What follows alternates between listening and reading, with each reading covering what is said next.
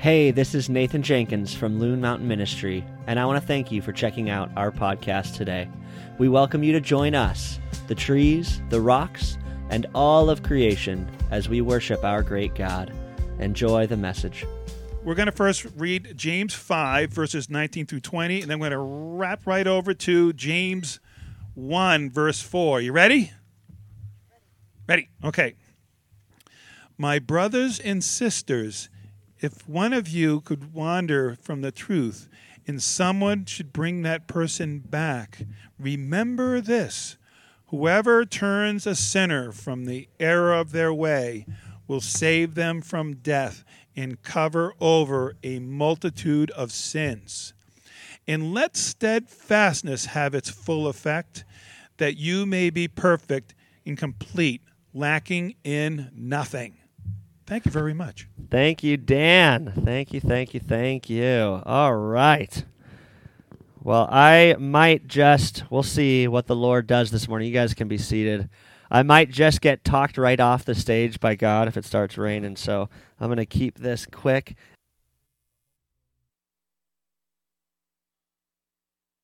Oh, okay. Oh, well, there we are. We're back.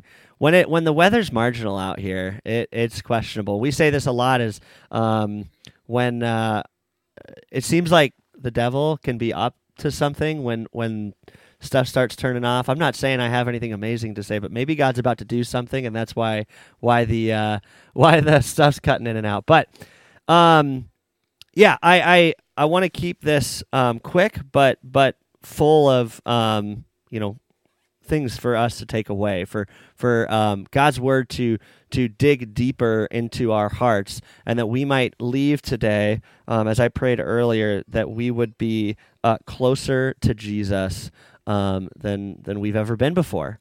I was just looking out at the mountains, and boy, I mean, I come up here every week, and I can often forget how big and beautiful it is. For me, sometimes it just looks like a two-dimensional image when I'm looking out there.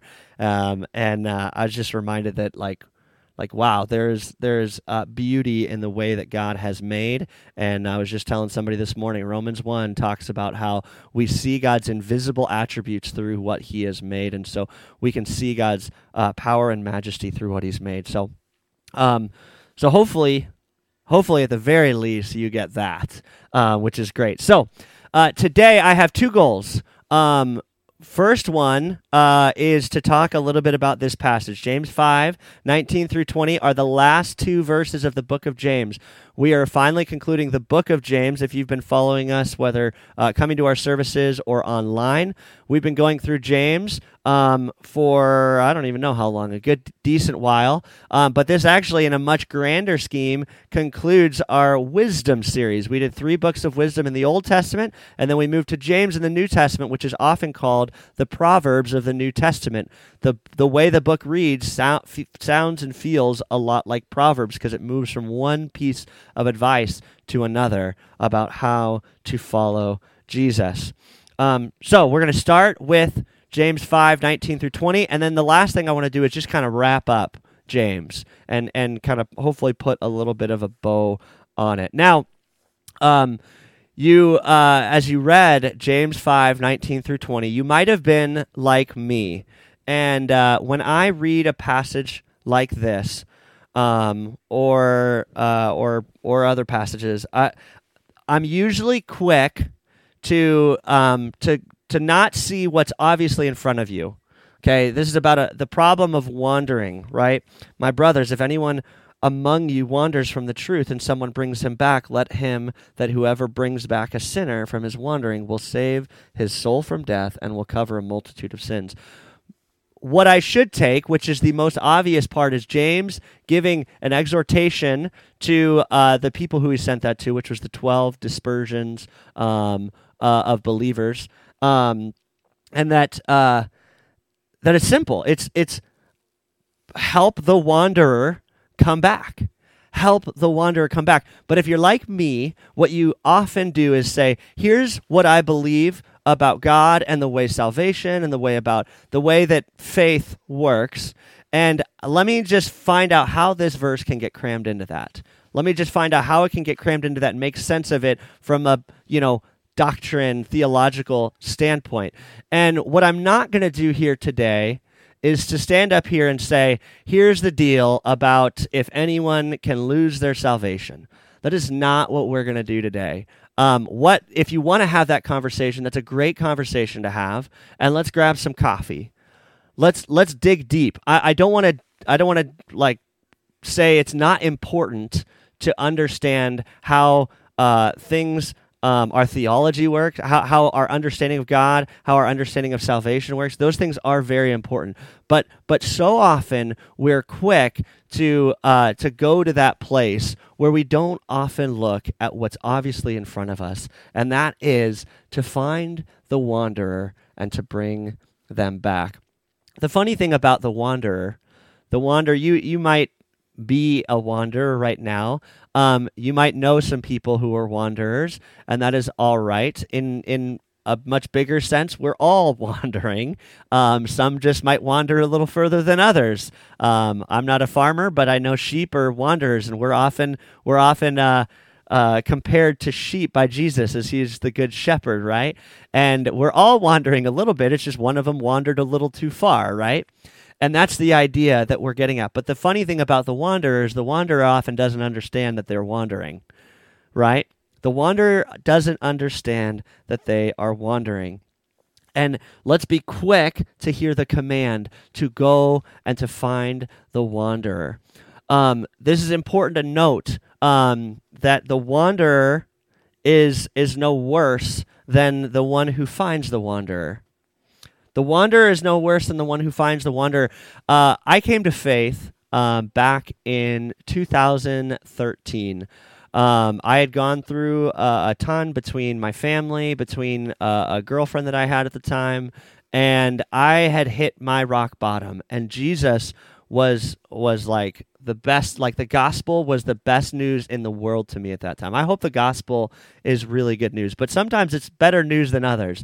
And in that moment, the gospel was the best news to me in the world. Well, there were a couple people in my life who were very instrumental in helping lead me along that path, who shared the gospel with me, who started to walk with me in my life. And I fell in love. And, it didn't take long for me to start, trying to utilize the ways that God had gifted me to care for others and love others. And I started moving along and doing ministry in different places.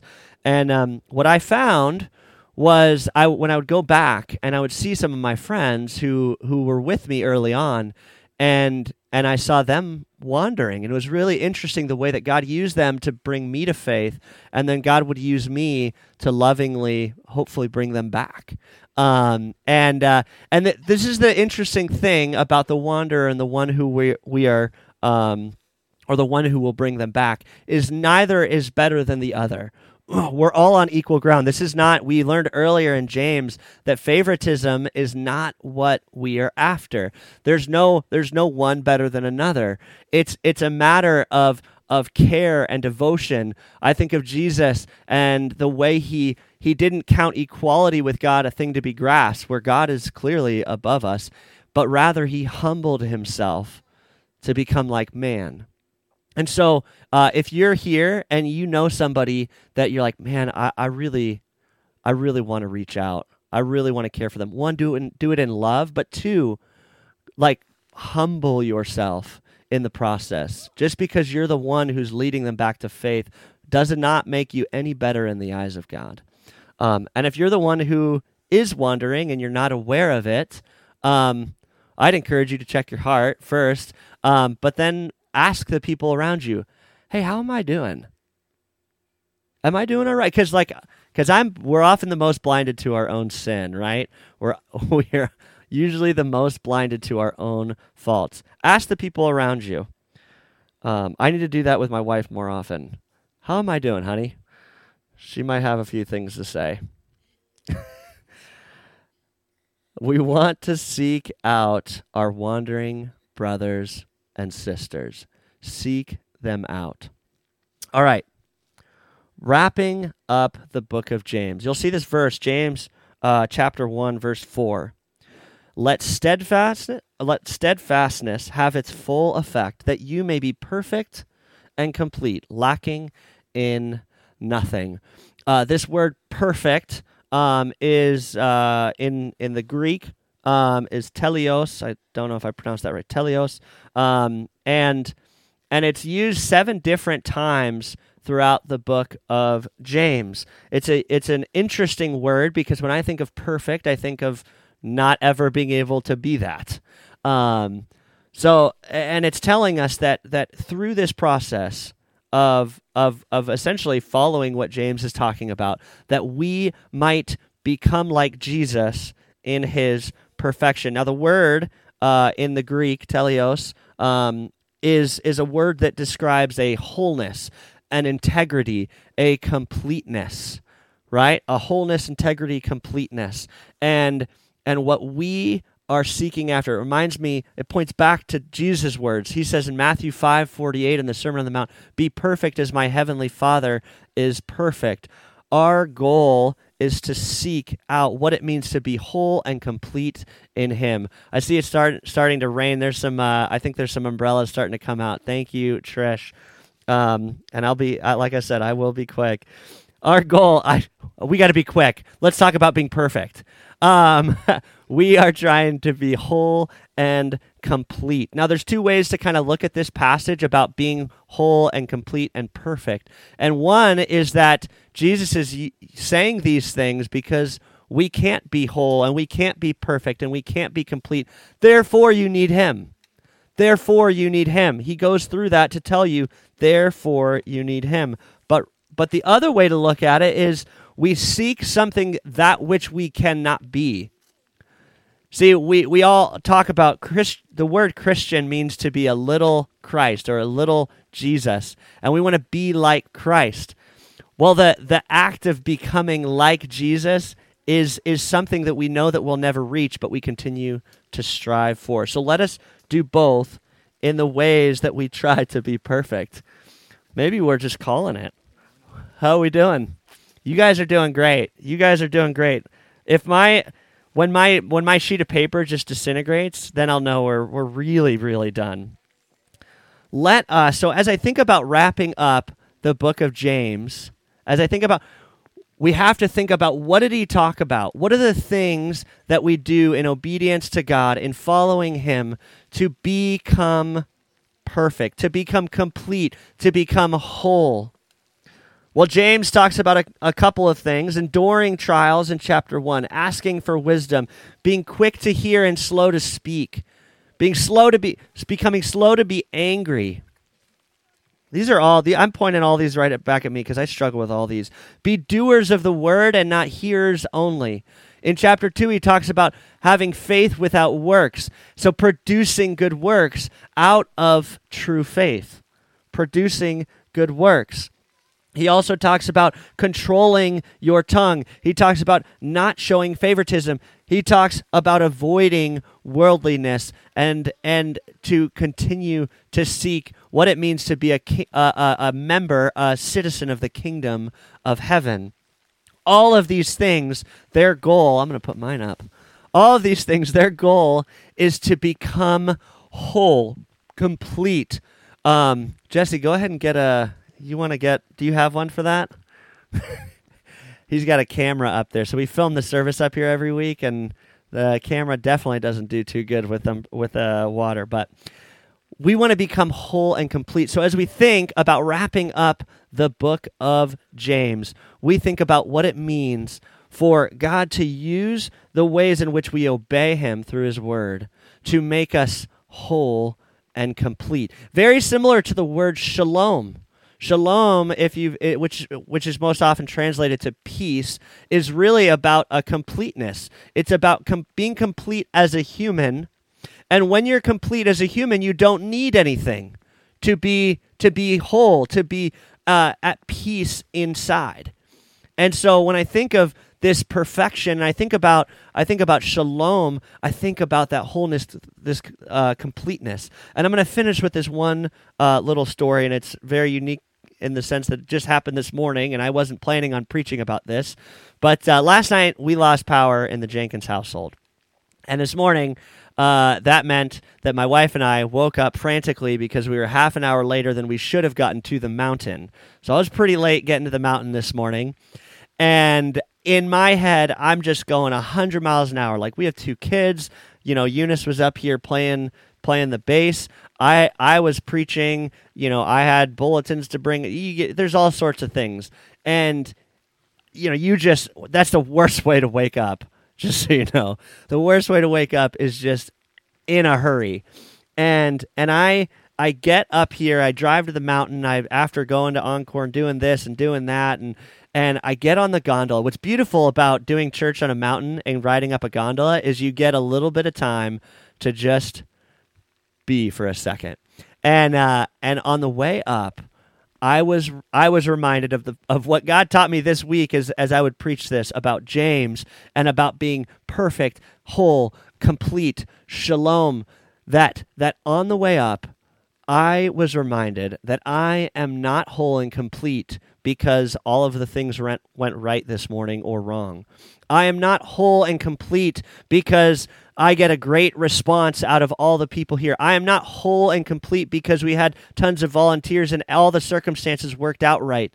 You are not whole and complete because your kids do well in school or because you get the promotion at your job. You are not whole and complete because of anything other than Jesus.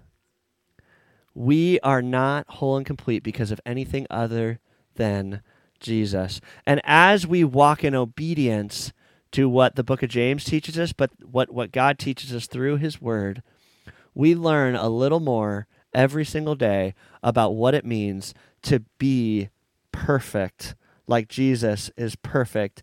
Let steadfastness have its full effect, that you may be perfect and complete, lacking in nothing. Let's pray for that this morning. Lord, you brought the rain down, but I thank you that you gave me just enough time to share what it means to be whole and perfect, lacking in nothing. Help us, God, as we approach this upcoming week, first and foremost, to know that the goal in mind for us as we follow Jesus is an impossible one, to be perfect, but that through the Holy Spirit's guidance, we might have an opportunity to continue to seek that and continue to look more like Jesus, to be little Christ as it means to be Christian. God, help us to walk in that. Help us to walk in obedience as we continue to learn and through steadfastness and trials, that we would become whole and complete and perfect, lacking in nothing, that it's not about our circumstances, that it's about the grace that you've offered us on the cross. And Lord, if there's people here this morning who don't know that kind of whole and completeness, that don't know that kind of shalom, that don't know that God loves them despite the fact that they are a failure, including, and that's all of us included, that, Lord, we could put our hope and they could put their hope and trust in what Jesus has done for them on the cross. We thank you, and we pray this all in his name. Amen. Thanks for listening. We here at Loon Mountain Ministry are committed to loving God, serving community, and enjoying mountains. We want to thank you for being a part of our collective high five this week as we seek to be a light in the White Mountains and all around the world. Please feel free to reach out to us at info@loonmtnministry.com so we can get more connected. See you guys.